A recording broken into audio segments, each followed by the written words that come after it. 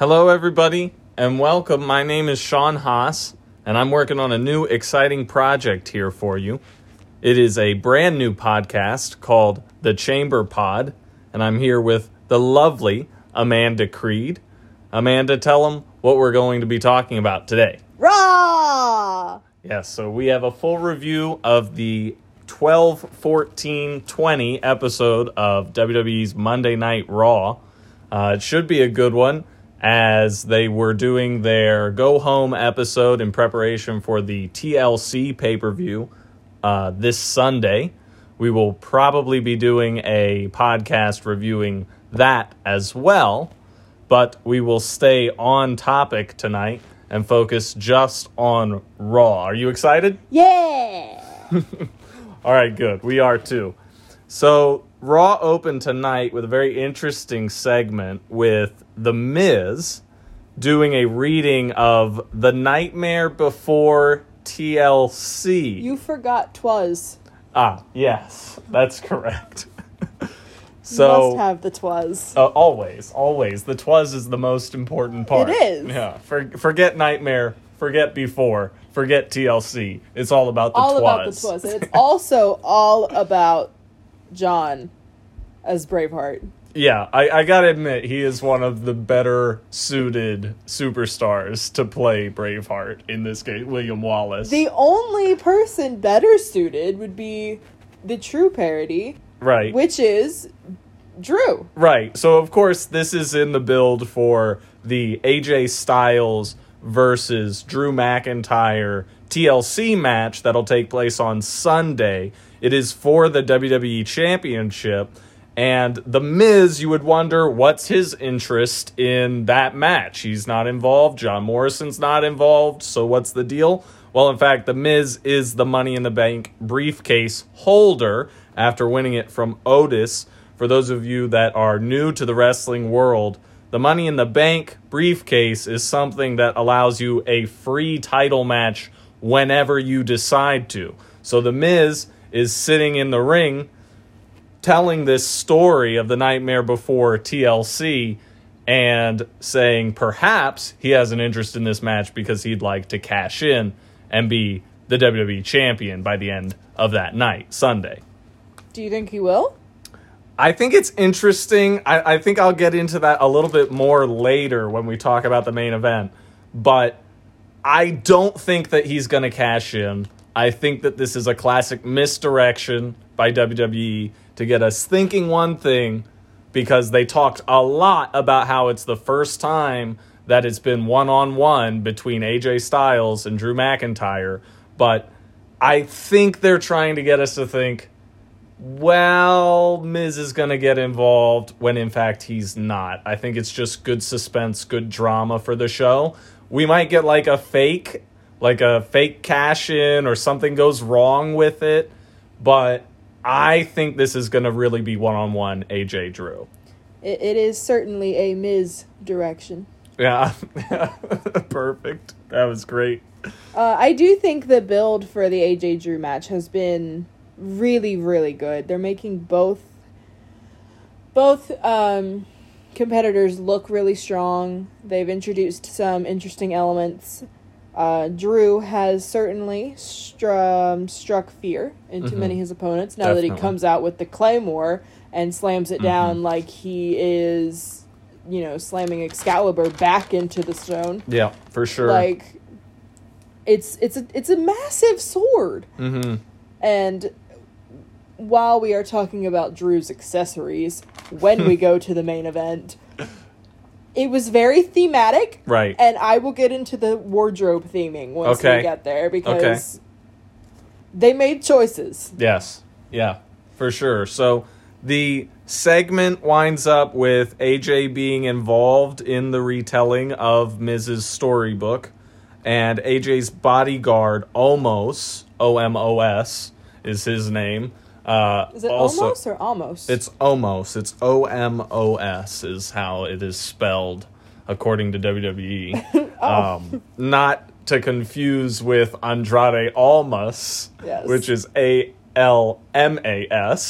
But of course, they drop everybody's last name in WWE so that you only go by one name. Yeah, until they decide to change that. Exactly. They pulled it off with Matt Riddle this week, and they're only calling him Riddle now. For what reason, I don't know. I don't know either, considering he doesn't come out in green spandex with purple question marks. Nothing, but we did actually get a great Riddle Me This line in this week's episode of Raw. Fair. We also got the bro nut, though, yes. so it's here and there. But so we'll go back to the opening segment, and AJ's bodyguard is kind of glossed over in the retelling of Miz's story, which AJ does not like at all. So there's kind of that rift then between AJ and Miz. But all of this breaks down eventually when Sheamus comes in, interrupts, and attacks AJ. And that sets up our second segment of Raw, which is a match between the Celtic Warrior Sheamus and the phenomenal one, AJ Styles. See, is there a reason AJ wants to fight everybody from Europe? Yeah, I have no idea. I guess he's a good old boy from Georgia, so that it makes sense, right? Well, yeah, he's a good old boy from Georgia, and he's gotta fight the fella. Yeah, he's gotta fight anyone who just claims to have bar brawls all the time, right? And I mean, without the mohawk, Sheamus has become pretty intimidating. Yeah, I must say, I think they're using Sheamus in this sense, his buddy-buddiness with Drew McIntyre, the champion, and, just coming in, kind of fighting all of the, so to say, faces or people that are particularly popular. He's kind of leaning face in this feud, but I think they're using this to kind of eventually turn Sheamus back to heel. And it's been really interesting, but let's talk a little bit about the match between Sheamus and AJ. Did you have anything on that? They're both excellent in-ring competitors. Mm-hmm. Their skill is undeniable. They're both really good. They work really well with whoever they're in the ring with. So overall, it was a good match. Right. I think it really was just kind of a way to give AJ some screen time. Agreed. And maybe that is just to give him a boost prior to the pay-per-view. Mm-hmm. I love Sheamus. Right. But he doesn't really have anything going on. He doesn't really matter to this storyline. Exactly. So it's more of just a way to boost AJ. Miz and Morrison, they matter because Miz has the briefcase. Correct. So that makes sense why they're included in this. Plus, I'm sorry, who would you rather have opening your show than the Miz? Yeah, parodying. I mean, being given the holiday season, I kind of agree with you. Absolutely. Yeah, the Miz is just fantastic TV. Miz TV. Yeah. There are two people who could really pull off a parody of 'Twas the Night Before Christmas. Sure. And that's Bray Wyatt, who we will get to because I have lots of thoughts. Oh yes, excellent tonight. And the Miz. Yeah. So you're going for the humor angle still, and they did a good job. So the match was good, but not unnecessary. But it was really just a win for AJ, which I think make him look strong before the pay-per-view. Yeah, for sure. The things that I have for that match were pretty much echoes of what you just said. But AJ Styles just has this routine ability of being the best person on the roster no matter where he goes. And he gets great matches out of literally everyone. You're right. Sheamus hasn't had anything going on for weeks, for months. It's been a long time. It's pretty much since they broke up the Bar. Sheamus and Cesaro. I mean, he had that stint with Jeff, but he had that awkward feud with Jeff Hardy on SmackDown for a while, and it just this match reminded me that Sheamus is actually a good wrestler. We lose sight of that because so much of his stuff is bro and fella and the kick and everything. And we get that too with Sheamus now. But this match was actually really good. And it was a nice way to start Raw after that opening segment. So eventually AJ Styles winds up attacking Sheamus's injured leg throughout the match.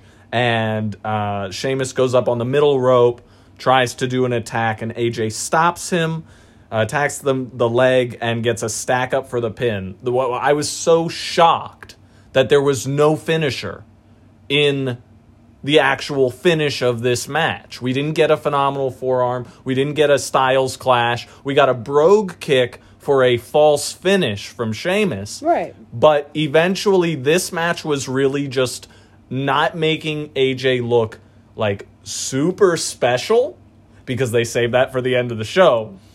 Instead, this was about showing that he is the crafty one and that he knows he's that veteran that can play all of the different angles. I loved it. The only other note that I had out of this match was I usually love Samoa Joe on commentary. I think him being on commentary has been fantastic since they moved in there. Again, another wrestler that they have nothing for, which is shocking because Samoa Joe is crazy talented.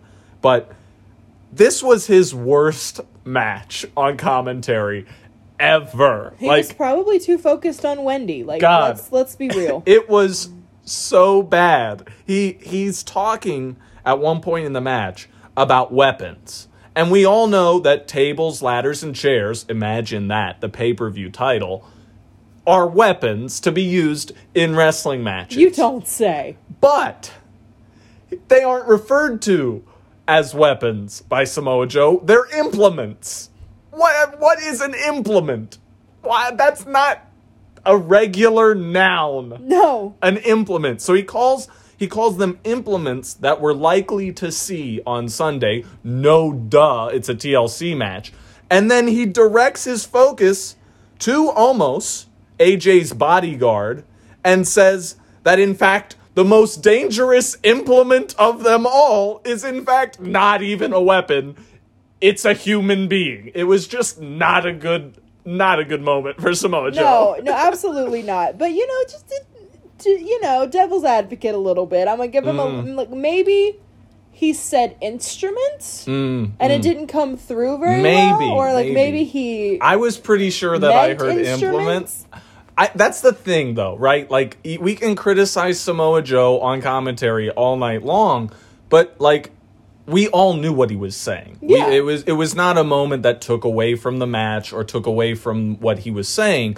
It was just funny to hear implement as opposed to okay, you're clearly talking about weapon, and I would have liked, an X Factor type analogy here that you have all of this destruction at your disposal, but you may not even need it because you have a 7-foot tall, huge bodyguard that's ultimately going to protect you. And he played a role, that bodyguard played a role in the match, he played a role in the Nightmare Before TLC telling. He played a role in the main event then. Well, now that AJ knows that he speaks English, since that is something we learned only a couple of weeks ago. Yeah, right. There That's a good callback. Of course, thanks. Of course he's more involved. And you're absolutely right. It is hilarious to have that little flub by Joe.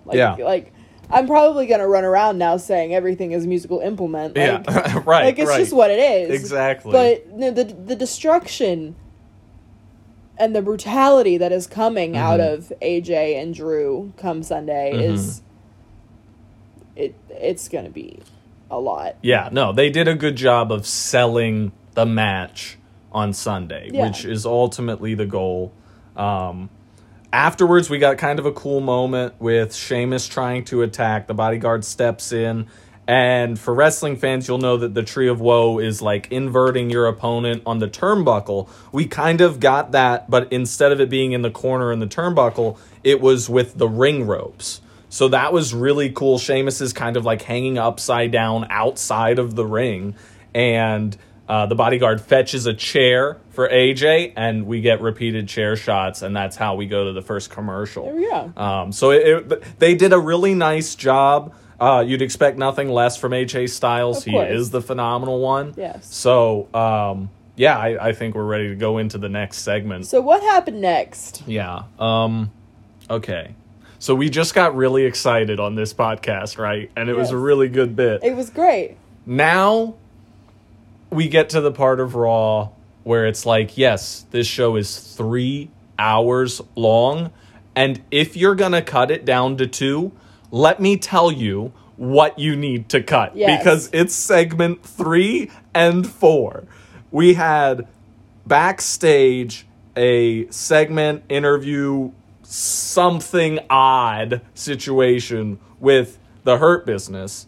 For our listeners, that's going to be veteran MVP. It's going to be up-and-comer in the Cruiserweight division, Cedric Alexander. Fantastic. Then we have another veteran of the business, Shelton Benjamin. Not as good as the Once Upon a Time Golden Shorts, but still great. And then, of course, my new personal favorite, Baldy Lashley. Yes. Yeah. I want to talk about Baldy, a.k.a. Bobby, here for a second. Yes. So they terrorize this poor guy at catering, or whatever it is that he's at. And he's eating the bro nuts. Oh, my God. You know, gifted from Matt Riddle, the original bro. Yes, we will dive deep into those. Nope, that is a poor turn of phrase. We will discuss those bro nuts here in a moment. But while this poor intern or whoever he is, crew guy, they terrorize him for a little bit. You know, everybody gives everybody a hard time. Well, not everybody. These guys give everybody a hard time. Right. And so it seems as though things are going to be calm and fine. And then, for whatever reason, Bobby pours like a half a gallon out of a carton of milk on this guy's head. Completely. Covers himself, too, in the milk. The rest of the segment, he's wiping his suit to, like, get the excess milk off of him. It was just it was awful, terrible. But I did think it was funny that the camera, if you'll notice, it shows him wiping himself off to begin with, and then it pans so that he's out of the shot, so that they can wipe him down, and it pans back, and they didn't even get it all. Like, if you're going to take him out of the shot... But they did a relatively okay job of cleaning him up. They did. What I wrote down about this segment was... I said, if only this segment was as good as the Hurt Business looked. Because all of them standing there in those suits... They looked so good. They looked great, right? Like a tall glass of milk in this case. But really, this segment was awful. I mean, it had no direction. It was poorly thought out. Yeah. The lines were not delivered well. I wrote down also that MVP is the only one in this faction that can talk. Like, do not give any of the other ones a microphone. Don't give Shelton Benjamin the microphone. Don't give Baldy Lashley the microphone. Don't give Cedric Alexander the microphone. He's not ready yet. Like, he has potential, but he's not there yet. Give it to MVP and don't do anything else. Yeah. Don't go to catering. Don't go backstage. Put them in the ring, and that's it. I don't want to see any more. No, but MVP is smooth. Smooth on the mic. Like, it always sounds better than it actually is. Right. Like, what he said, he went on a tangent about Matt Riddle. Right. And nobody cares about that right now. Nothing. I'm still so confused about who they're actually feuding with. Are they feuding with Jeff? Are they feuding with Matt Riddle? Are they feuding with the New Day? Like, what's going on? That's the thing, right? You have to keep into context. This entire show is building us towards TLC. That's the big money event. There are going to be several matches for titles on the show. So we have set up the Hurt Business versus the New Day for the tag team titles. And we have Baldy Lashley facing, I believe, Jeff Hardy for... Great if it was Matt. Yeah, it would be great. I'd delete Baldy Lashley. That's what I'm saying. But I think it's Jeff Hardy for the United States title. And so... like, that's what we're building towards. So the next segment, and really these two segments are back-to-back. They're, like, not even 3 minutes long, and they set up a match that happens immediately after. But we go right into the next segment, which is the New Day backstage with Jeff Hardy and Matt Riddle. And...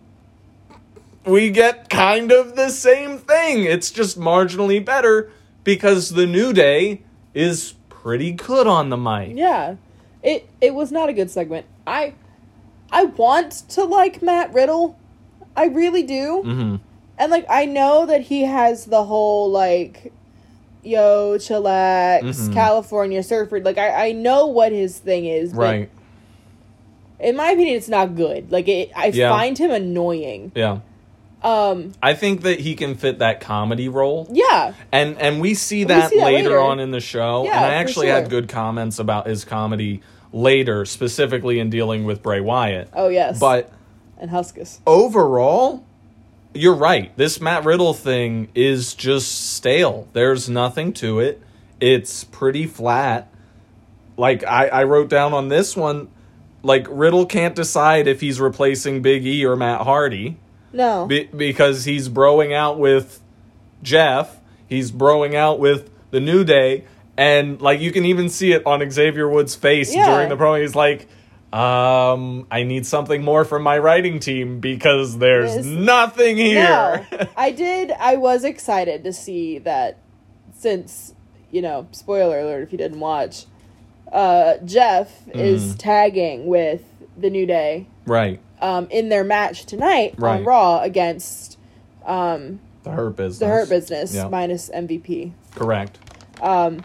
But they were all matchy. Like, Jeff had the really cool, like, blue and yellow face paint and the belt, and the New Day had their blue and yellow gear on. So, like, it was really cool. And they have good chemistry together. They have a good dynamic. It works. Agreed. Riddle just felt awkward. Yeah, well, so the reason why they did that is because they were planning this 6-man tag. It was Kofi, Xavier, and Jeff going against Shelton, Cedric, and Baldy. And they just, like, they knew MVP would be the manager of the Hurt Business, so they were like, how do we even the odds? Let's throw in Riddle. And, yeah, like, there isn't chemistry there. They haven't been working on this angle for a long time. No. It's just... Let me tell you, the tag team division on Raw is incredibly weak, and they don't have anybody there that you're looking at. Oh yeah, they could be, like a rising star, somebody like on their way up. They don't have any of that, so they got rid of all that. They're exactly when they did the draft. So there's like they just have to delegate all of this airtime to the Hurt Business because they built this faction. Yeah. They have to dedicate all this time to Retribution, which we'll get into later, which is god awful. And they have this one like absolute horse to pull the show, which is the New Day, which I love the New Day, but there's nothing there. Like, this match reminded me, like, oh my gosh, the New Day is so much better when they have an Usos to go against. Yes. When they have the Bar to go against. Like, those rivalries were exciting and made you care about tag team wrestling. Yeah. And this match that happened, it was just like, there was really good action back and forth. Yeah. Immediately after the commercial break.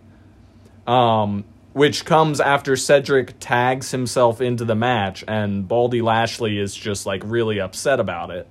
So they go to commercial and they come back and it's actually a good match. And then that comes to a halting stop when Baldy gets back in the ring and involves himself. And it's not that Lashley is not a good wrestler. In fact, I think the best part about Bobby Lashley is his wrestling. Oh, yeah. His power, his strength. But it's just, it doesn't matter anymore. And I think that this match in particular made me so upset at what Raw is giving the fans. Yeah. Because there's just, it's like they know their show is too long, and so they are throwing us the scraps from the Thanksgiving dinner table, and they've been keeping them in Tupperware containers for the last month. Exactly. So that they can use them again for Christmas dinner. It's just not good. It's not good. And like my notes on this, on the whole thing. Yeah. Including MVP's match with Riddle. Mm-hmm. Which comes later in the night. Yeah, it does. But I included all of my notes in the same because it all just echoes each other. Yep. So as I said, the New Day and Jeff look great. Right. And they made the Hurt Business, specifically Bobby Lashley, look really, really strong. Yes. And like almost unbeatable. Right. Because you're right. Bobby's strength is absolutely what they play to. Like, the Hurt Lock, they have done an excellent job building the that. one finisher that they've protected out of all of the stars they have. It's not the Phenomenal Forearm. It's not the Claymore. It's not anything like that. They have protected the Hurt Lock from Bobby Lashley. We'll see if they continue to protect it on Sunday. And I think they kind of heightened it tonight as a way to, like, give us that shock value at TLC. Because I think you're going to see a lot of retained titles. Yeah. I think the one title that might change, or one title that would be most likely to change, could be that U.S. title. We need some life. And if Hardy could beat him, or at this point, if anybody could beat the Hurt Business, that would be a gift for Monday night. Absolutely. And, like, the only other comments I had on it were just questions that we've, talked about a little bit already. Right. So, like I said, why bring the New Day into this? Mm-hmm. Like, why involve them with Bobby's feud with Jeff? Yeah. And it really is just because they have the pay-per-view on Sunday, and that is who's facing. And they're facing Shelton and Cedric for the because that's title. all they have. So, like, it protects the feud between Jeff and Bobby, and it also, like, continues. Not continues. It establishes at least a little bit of something. Yeah, I mean, you still got to sell Sunday. the night, right? Yeah, absolutely. But yeah, so the Hurt Business winds up winning by submission. Lashley pulls Hardy off of the top turnbuckle directly into the Hurt Lock, and thank goodness that's what ends that segment for the night, because we've already spent too much time on it. So let's just leave it there and see what happens Sunday. Yes, absolutely. So, goody. Tell us what happened next. Yeah, so next we go straight backstage, and we have Lana and Asuka, which I love the women's division. I love it on both shows. I have so many feelings. But Lana is again scared of Nia Jax. She doesn't want to face her. Last week we saw Asuka give her a pep talk. This week, we get another Asuka pep talk, and at the end of this segment, Lana finally believes that she can, in fact, beat Nia Jax. Similar to segments 3 and 4, we had them back-to-back, and we get Lana versus Nia Jax immediately after that segment. There might have been a commercial in between. No. I don't remember, wasn't. But There was not. I have so many feelings. It went straight to Lana Nia Jax, which was a very short match with an even more surprising finish. And I can see the fumes building on your face right now. So I'm just going to toss it over to you. Okay. And let's hear. What do you have on this? I have so many feelings. Okay. So first of all, they make Lana look like a lost child who is deadly ill. Like, they make her look that weak.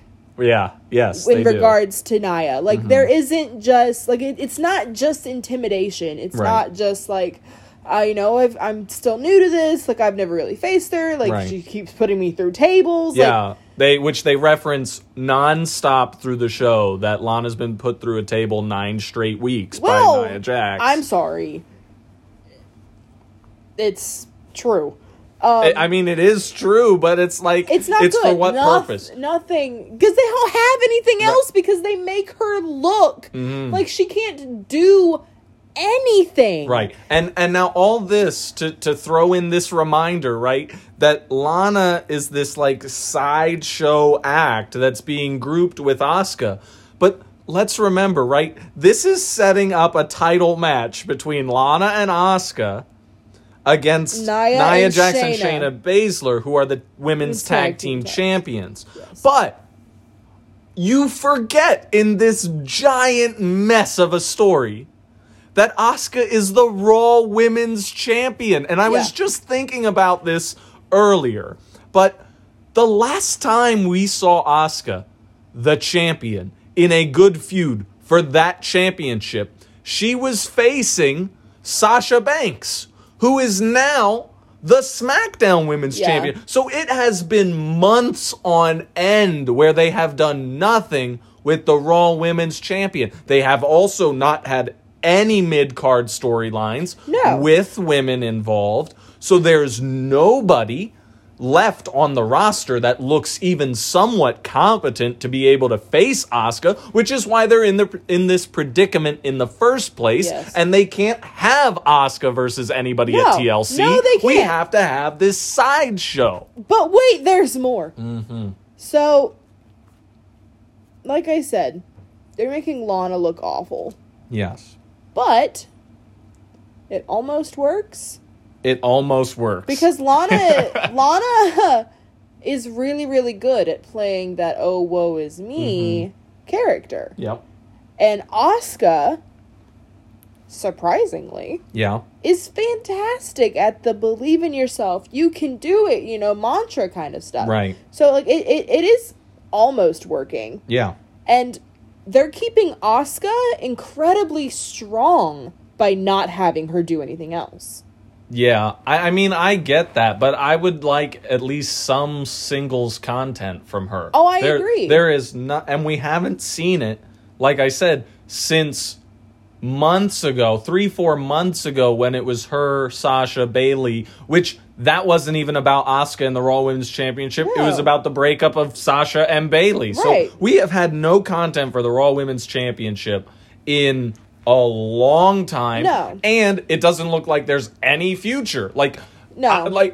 The only thing that I think that we're going for here is somebody big, a Charlotte Flair, a Becky Lynch, to come back, win the Royal Rumble, and challenge Asuka for the title. I agree. Because right now there is nothing on this roster. There really isn't, and we saw Dana get squashed by Shayna, and that's as well. We'll get to that in a nothing going on here. We'll get to that in a minute.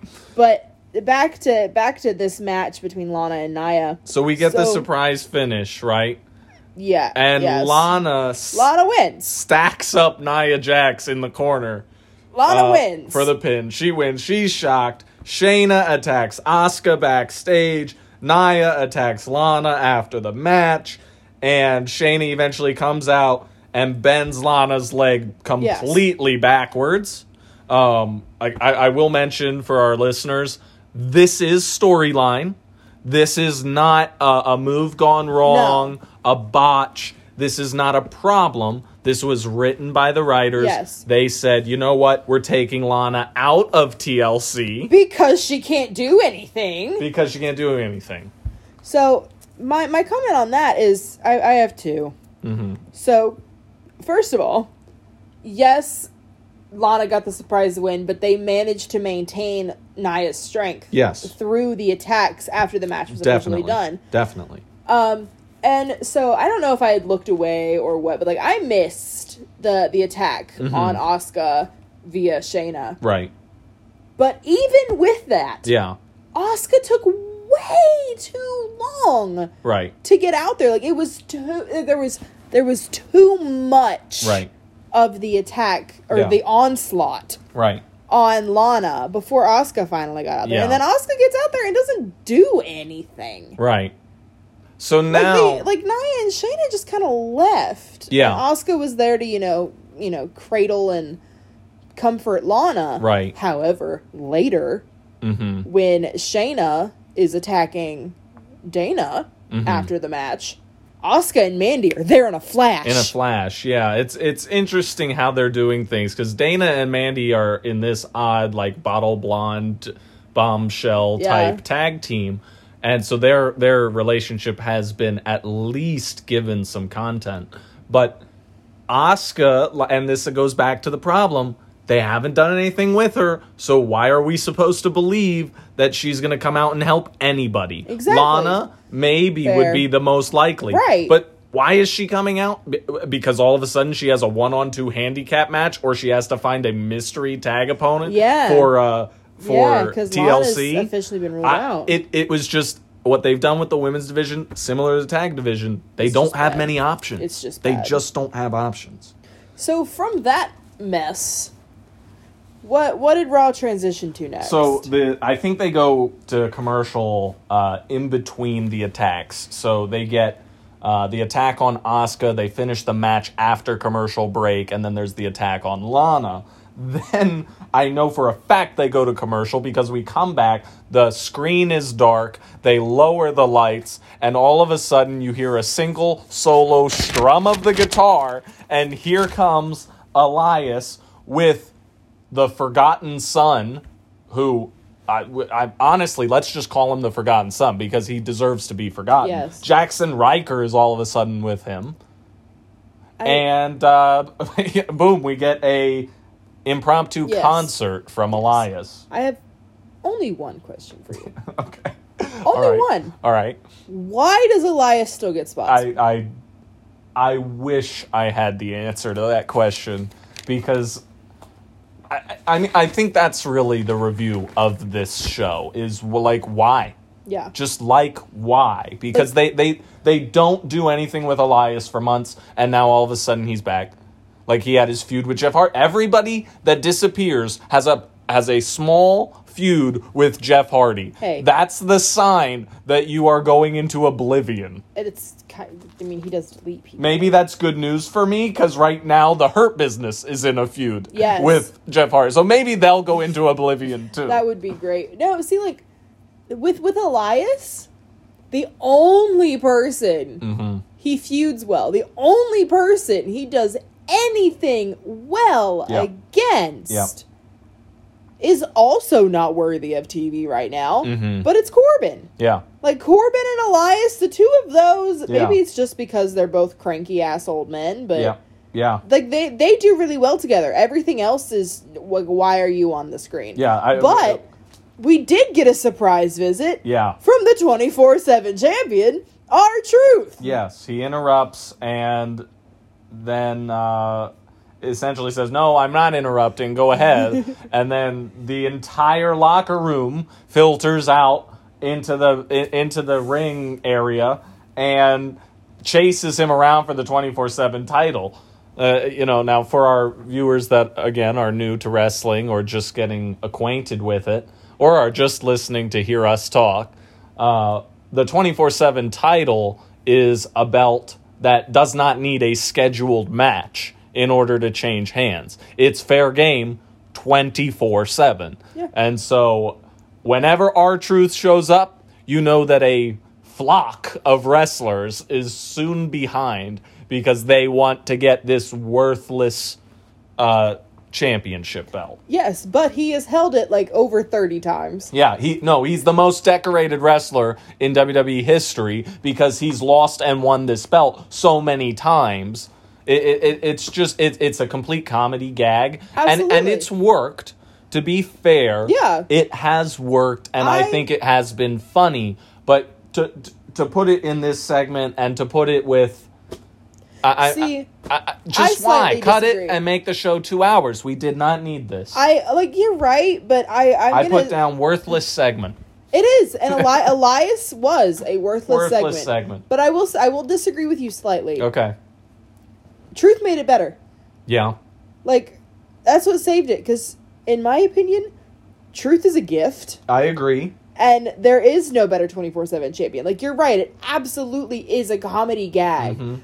But it's a good way to get those wrestlers we don't really see, but who might have, like, fun gimmicks and stuff. Yeah. We get to see them, for a flash in the pan. We get to see them for a minute, and Truth is just ridiculous. My only thing is, right, if you're going to have R-Truth in segment later, why do we need this segment at all? Because Elias and Riker did nothing for us. There was no title change with the 24/7 belt. You're right. There was no purpose. And it also, odd note, Elias dedicated the performance to Lana. What? Like, I don't understand. I don't understand what's happening. Elias is not making good choices.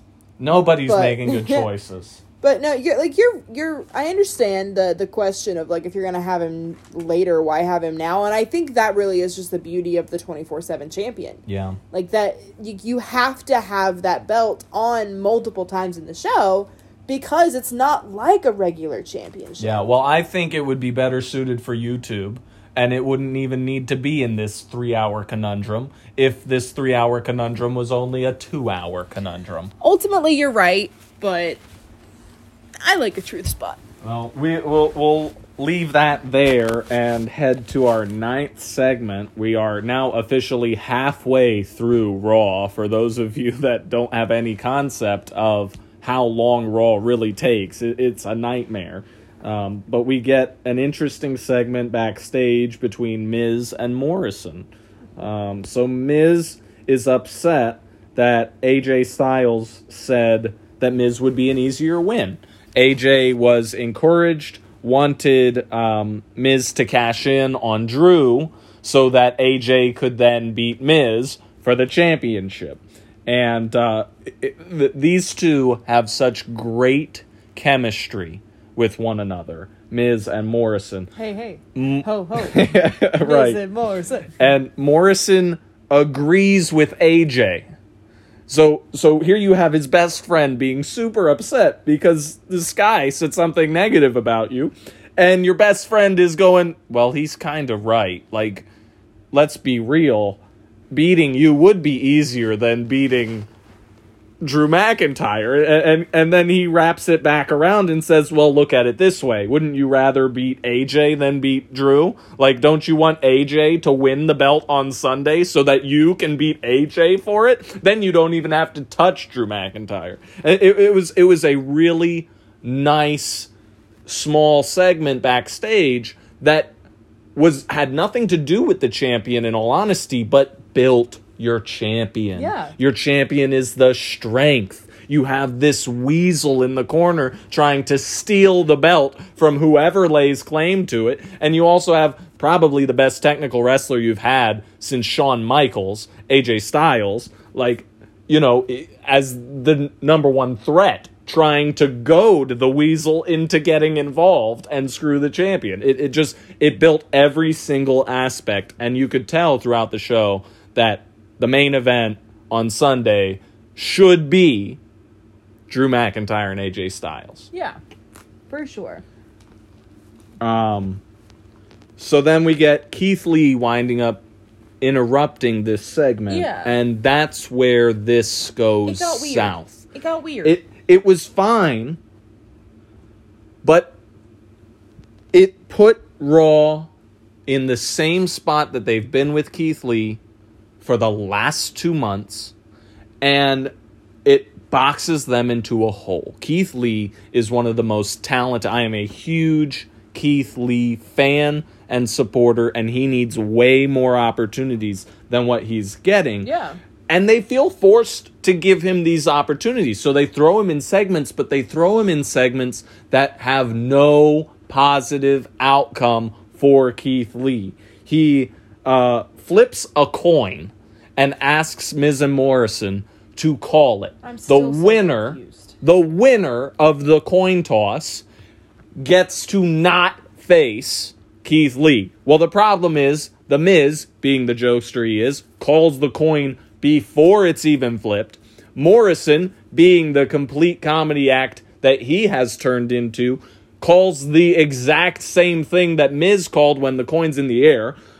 All of this to boot, we have the worst coin flip in the history of coin flips. Into his chest. He flips it and fumbles it a little, but kind of saves it, and the coin didn't actually turn, like, at all. I wrote down on my paper, I said, this was Super Bowl bad. I don't know if anybody watches sports that's listening to us, but there was a Super Bowl where they had to flip the coin twice because the first flip of the coin didn't flip. On national TV, everybody watches the Super Bowl. The coin flip didn't work. Whoever flipped the coin did a terrible... That was Keith Lee's coin flip. It was awful. Atrocious. So instead of saving this segment at all, they go with what was written, which is a 2-on-1 handicap match. So we get both of them against Keith Lee, and that takes me right into the next thing, which is when their match starts. I said WWE strikes again with nightmare booking. They are backed into a corner with a rising star in Keith Lee and their current Money in the Bank holder. There's nowhere to go because making Miz look strong or opportunistic crushes what people think of Keith Lee. Yeah. And sure, it's 2-on-1, so you don't expect Lee to win. But this is an opportunity. Like, just to that exact point, Keith Lee winning a handicap match against the Money in the Bank holder and his Goonie, that completely changes things for Keith Lee and puts him on an upward trajectory. Right. But they can't do that because they're building the main event for TLC. And they have to make Miz look strong. So they wind up they get the win over Keith Lee, because essentially if Lee had won, it would completely ruin everything. Ruin the image of Miz and the contract, which they can't afford to do. I was confused. Yeah. I really was. I was like, when Keith came in, I was like, oh, cool. Right. And then nothing good happened. Nothing. And that's the thing. Every time you see Keith Lee, you get excited. And then you see what happens, and you're immediately depressed. I was so sad. Yep. So that's the story with Keith Lee, Miz and Morrison. Also, Miz and Morrison being featured on the show 4 times is a little much in my taste, but they are good enough to carry it. Yes. And I'm not going to complain about a bad show putting good people on. I'm certainly not going to complain about a bad show putting attractive people on. That is fair. Yes, that is very fair. I'm a huge John Morrison fan. So, both in ring and out. Well, that's fair. And obviously we're big Survivor fans as well. Yes. So John Hennigan winds up on Survivor, a very good season, I might add. It. So, but back to Raw, we'll talk about the next segment, which is the Firefly Funhouse and their field trip to the Thunderdome. So the Thunderdome being the location in which WWE is housing all of their shows. And we have Bray Wyatt, this odd, like, Blues Clues type host. Yes. You know, he created this fun house, but it's professional wrestling, so it's a little bit warped because Bray Wyatt is the alter ego or other persona behind the Fiend. And the Fiend is this terrifying monster that lurks in the shadows and destroys things, you know. Correct. You know, go ahead. How dare you say his name? They've made him Voldemort. They just say him. Yeah. Even Randy Orton in this segment winds up saying, it wasn't you, Bray, that got the better of me.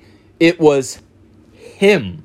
And it's just, I loved this segment, by the way. I thought it was a great segment, but you're totally on the mark that he should not be named. The Fiend should not be named, right? He should not be named. Like that's what my note was. My only other note, I have a couple of notes. Okay. I also thought the segment was really good. Bray on the mic is fantastic. Yeah. However, I felt that it fell a little flat. Okay. It would have been better in the Funhouse, because like in the Funhouse he actually interacts with his crazy animal friends. Right. Whereas they were just kind of awkwardly on the side, like Muppets this time. And Rambling Rabbit, Huskus, and the Buzzard were all ringside, and they piped in this like fake laughing noise that kind of, like, when it's in the Funhouse, it feels like a produced vignette. Yeah. But this, like, we could see it, it was live, and it just, you're right, the audio didn't feel like it fit the depth of the building. If they had been in the ring with him, even that could have been better. But they felt like the obviously grumpy old men from the Muppets. They're puppets, so they can't really be in the ring for reasons like that. But the reason why, from a production standpoint, that this happens in the ring is because Randy interrupts via satellite video. So that's how they show all of the Firefly Funhouse. They're pre-recorded, right? And they display them on the Jumbotron, so to speak. But in this case, they wanted Randy to be at a different location. So Randy was the one put on the Jumbotron. Absolutely. And so you needed the Fiend, Bray Wyatt, to be available inside the ring. Yes. My only other comments on it were that excellent Christmas sweater. Oh, they did a great Bray. job plugging their Yes. Christmas apparel in this segment. They really did. Because they didn't mention it a single time, but it was so beautifully ugly that it's all you could look at throughout the entire promo. And also, Bray does insane, creepy, overall, just, he does crazy really, really well. And they know that. That's why all of his characters, right, with the exception of Husky Harris, are that trope. Like, right. They are that kind of character. For sure. And that plays so well against Randy. Yeah. Who, when he pipes in, right, again, goes on his spiel about not being outmaneuvered very often. Right. And, like, he kind of hypes the Fiend, which is how you build the Fiend. For sure. And then he goes straight into horror movie, and he's like, Bray, want to play a game? Yeah, want to play a game. That was what I wrote down. It reminded me of that classic line. Yeah. And so the way that this works out, I'll just give a brief summary about it. Bray comes out to the ring and he's joking around. He's kind of trying to agitate Randy Orton, which his nickname is the Viper. And so in order to do this funhouse character says, I'm going to tell some jokes, and he tells a couple of Viper puns that feature, you should measure vipers in inches because they have no feet. How do how do snakes like to, clear the rain? And the answer is windshield vipers. So, like, it's cute. It's funny. It is totally the Funhouse feel. Yeah. But it's missing because it's not in the Funhouse. Right. So Randy then interrupts via satellite video, and he knows that this Funhouse character, Bray, cannot refuse a good time. So he offers him a game of hide and go seek. It was a great interaction between the two. Yeah. And the segment ends with Bray Wyatt searching for Randy Orton. How do you play hide and seek with Randy? Like, Randy Keith Orton, how do you play hide and seek with that man? Yeah. His finishing move is literally out of nowhere. Yeah. I don't want to not be able to see him. Yeah, that's a very good point. And we'll get into what winds up happening, which was clearly the best part of the show. Absolutely. It's between the best them. thread of the show. Yeah, agreed. But instead of going right into it, they instead decide to throw up a garbage squash match between Ricochet and Mace. Mace is this character out of Retribution who we talked about briefly earlier in the podcast. But Retribution, led by Mustafa Ali, is essentially just a foot gang with masks on. And they just cause mayhem and have been doing so for several weeks. Probably a couple months maybe by now. And it's just completely flat. Nobody likes it. Nobody cares. No. And they put it against probably one of the most talented people they have in Ricochet. Which is why my comments were, does Retribution matter? No. Are they trying to recruit new members? Yes. And why is WWE going to do Ricochet like that? Like, why are you going to do him like that? Completely squashed him. I couldn't believe it. This was somebody that was like bigger than that Keith Lee rising star. Yeah. Last year. And now has just completely fallen into this despair. The one thing that I put was that Ali versus Ricochet could be great. That could be good. And Ali teaming with Ricochet could be great. Yes. If they do either of those things, I guess I'll look back on this squash match and give it a little bit more of a thumbs up. But overall, but this was just dumb. It didn't fit. I mean, they gave Ricochet a few good moments by having him take out the other two. But anytime you have an athlete of his caliber in a match that lasts less than 5 minutes long, that it's just disrespectful, especially when he loses to somebody with no name. Right? No, like this is Mace, not to be confused with Mace Windu, who's actually good at destroying if it was things Mace from the inside. If it was Mace Windu, I would feel totally different about this segment. Purple lightsaber and all, I would feel so much better. Yeah, like we're not going up against Samuel L. Jackson here. No. But so then we have that segment ending. It was a cheap match. Nobody cares. We have a commercial break. We come back from commercial break, and Bray is looking for Randy Orton backstage. And so Bray corrects Matt Riddle. Matt Riddle's thing, he's the original bro. And so he said, "Hey, bro."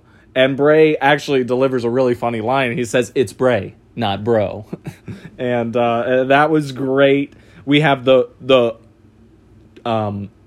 dry erase board of pronouns, and it's a Venn diagram that makes no sense. It's got Matt Riddle stuff on one side, nonsense on the other, and then the middle part where the circles overlap is somewhat highlighted, and he says that's our target audience. And he's pitching this for the Funhouse, and Bray's reaction is the way every fan watched that go down. Absolutely.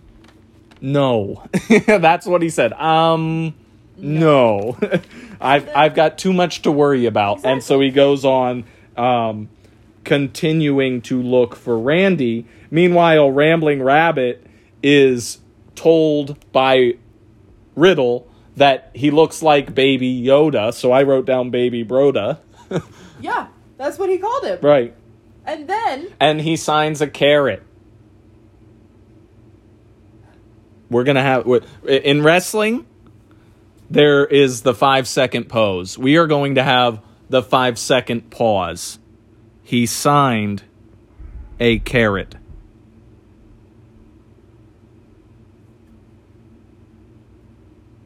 And talked about the Brona. He tried to sell... Not sell, but, he tried to get Bronuts. Yeah. To a puppet. Yeah, it's a rabbit puppet with buck teeth, and it takes the carrot, nibbles on it a couple times, and then you see the Sharpie pen wiggling. So we assume that it's an autograph being signed for a former UFC fighter in Matt Riddle. And as goes with the show, one bad segment leads to another. So we get Dana Brooke versus Shayna Baszler. Why? Yeah. I understand putting Shayna in a match, because usually, the two kind of go in hand. Nia was in a match and it was a squash. Yeah. Shayna's in a match and it's a squash. And normally, yeah, I get that. Right. And I know that they can't bring in, NXT, right? Newbies. It would be so much better, but they can't. But they can't, so right. They have to use what's on their roster. Mm-hmm. And they went with Dana. Yep. There was no lead up. There was no nothing. Even a segment with Dana and Mandy. Right. Prior to that match would have been better. Yeah. Well, it's probably going to set up a feud post TLC between the tag team champions and Dana and Mandy. But like you said, why? Why now? And the number one thought that I had on this was, how is this match longer than Ricochet versus Mace? It makes no sense. It's a bad choice. It ended in DQ when Nia Jax came to Shayna's defense and clubbed Dana Brooke in the back. And then out comes Mandy and Asuka! With a kendo stick, no less. And, it's just...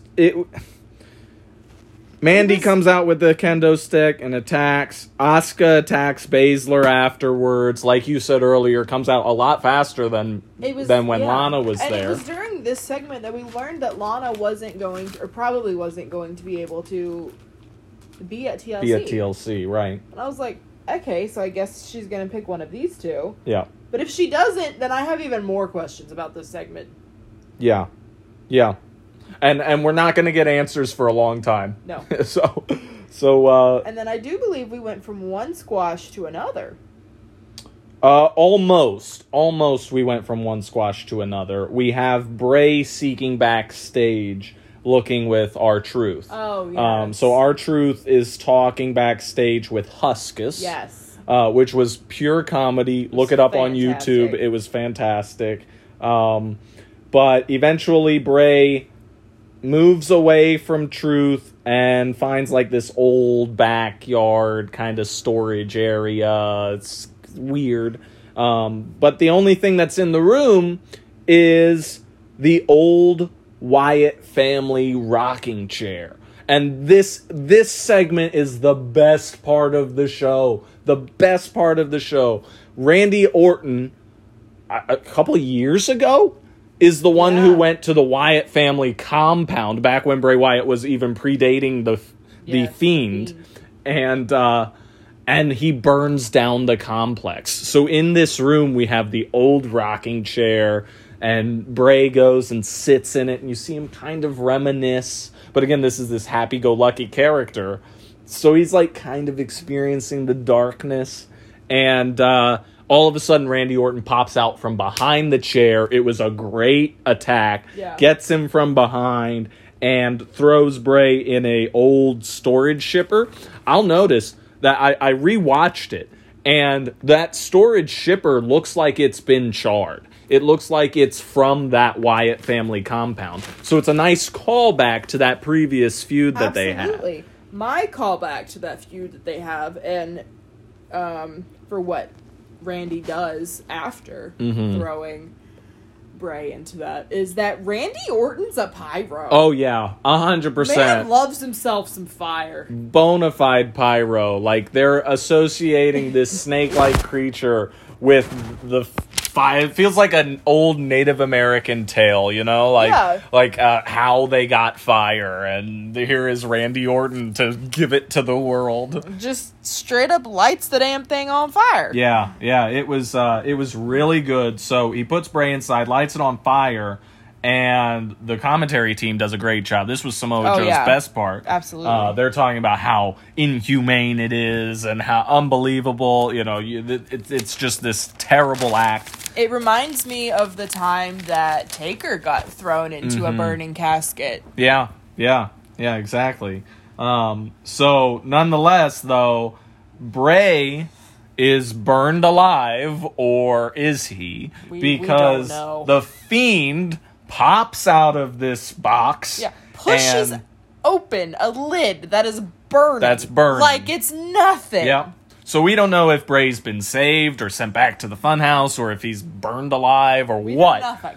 But the Fiend comes out looking strong and like an animal for this match that Randy and Bray are going to have at TLC. Yes. Great. I love a good mid-card, non-title feud that feels main event big. And that's what they've done with this feud. They did a great job. Absolutely. So the Fiend pops out, Mandible Claws, RKO, and that winds up ending this segment. That would have been a great way to lead into what was actually the main event. However, WWE made a different choice. Yep. And who did they go to for this choice? They went back to the well of awfulness, which is MVP and the Hurt Business link there, and Riddle, and they had a Bro-Nut smash. And they squashed him. It was a complete squash. Riddle easily got the win, pinned MVP, and then ate a Bro-Nut, which was really, it's just a donut. It's a donut. It's all it is. It's just a glazed donut. And eats it on the way out. And in the meantime, Baldy Lashley tends to MVP. No longer wearing his suit coat, I might add. No. Completely. And I wrote down, tired of all of this, and eye rolls everywhere. Yes. It was so bad. I just wrote, they squashed MVP. Yep. They squashed him with a Bro-Nut. They squashed him with a Bro-Nut. That's exactly right. So, finally we get to the main event. We can wrap up this podcast on somewhat of a good note, at least. Now, before we get into the wrestling of it, okay, let's have a e-news moment. Okay. This is the fashion segment of our podcast. Da-na-da-na-da-da. So, let me just say, Drew was looking fly in his 90s kilt. Like, Yes. did you see all them chains? I did see the chains. Yep. So many chains and zippers. Yes. And then AJ's bodyguard Yep. almost looked like straight up like a 90s version of The Rock. He Yeah. had the black turtleneck Yep. tucked in. He had the chain. That oldie classic picture of The only Dwayne thing- The Rock yeah. Johnson with the gold chain. All he was missing was the fanny pack. Yeah, I mean, seriously. It was just a 7-foot version of that Exactly. photo. Unfortunately, though, nobody gave AJ this memo. No. So, like, yes, he had the Stone Cold, like, leather vest or whatever, but Yeah, but he missed out on the 90s he was party. the only like, one, because even Tom Phillips' suit in the ring was like that's classic. a 90s Yeah. off color. Like, Yep. so that was our 90s themed party for the Ascension ceremony. Yeah, they called this an Ascension ceremony because they literally lifted the belt. They had Drew take the belt off, put it on the rig,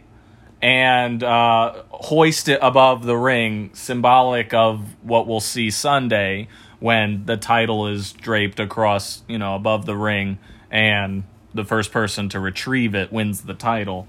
But yeah, a weird thing. Never thought I would see an Ascension ceremony on Monday Night Raw. But Tom Phillips was in the ring. He introduced AJ Styles first, along with his bodyguard. And then Drew McIntyre didn't have a bodyguard with him, but did in fact have a Claymore sword, paying homage to his Scottish roots. And his finishing move. Of course. But the thing that I loved about this segment was actually the build. They did a nice job of telling what is this story. And so I will echo it to everybody listening. This is going to be potentially the first time that these two superstars are meeting one-on-one. And usually WWE wastes this. They usually throw that match away and they put it on regular programming. No. They learned. This time they're not doing that. They're going to have it at a pay-per-view, a big show that not everyone gets to see. There's hype, there's build, it's excitement. And it's the first time AJ Styles, Drew McIntyre, one-on-one for the championship. Big time match. But of course, it wouldn't be enough just to build it. You got to add a little bit of a hook, a little bit of suspense, a little bit of, is it really? Because the whole lens of it is, will Miz cash in? Yeah. Will there be a third member of this match? It might not only be AJ Drew is facing, if I'm remembering his quote correctly. Exactly. So AJ paints this picture of a champion that can't handle the pressure. Drew lost the belt to Randy. Like, sure, he did a great job. He ascended the mountain, and got to the top, beat Brock Lesnar. Like, this was the crowning jewel of Drew McIntyre's career, and he let it slip away. He could get to the top, but he couldn't stay at the top. And Drew paints a different picture. He says, you're right. I got to it, and I thought that was my dream. I thought all I wanted to do was be champion. But losing it made me realize that my dream is to stay the WWE champion. And he said, that beating Randy Orton again to win the belt back was that moment coming to fruition. And that he'll be damned if he's going to let AJ Styles take that away from him. And he said, so we have AJ's belief, which is that Drew can't handle the moment. He's going to crumble, and AJ's a veteran, so of course he can handle the moment. Exactly.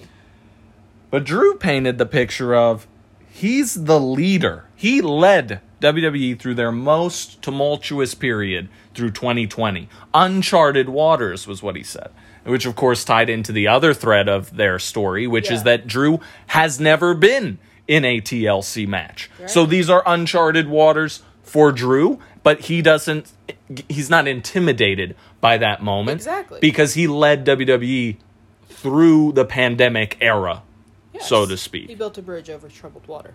There you go. So that's where the good stuff ends, is right there. Because all of a sudden, Drew takes the belt off, puts it on, and they start playing this corny music as they raise the belt. It is awful. It feels... Maybe they were following the 90s memo because it looked awful. It was terrible.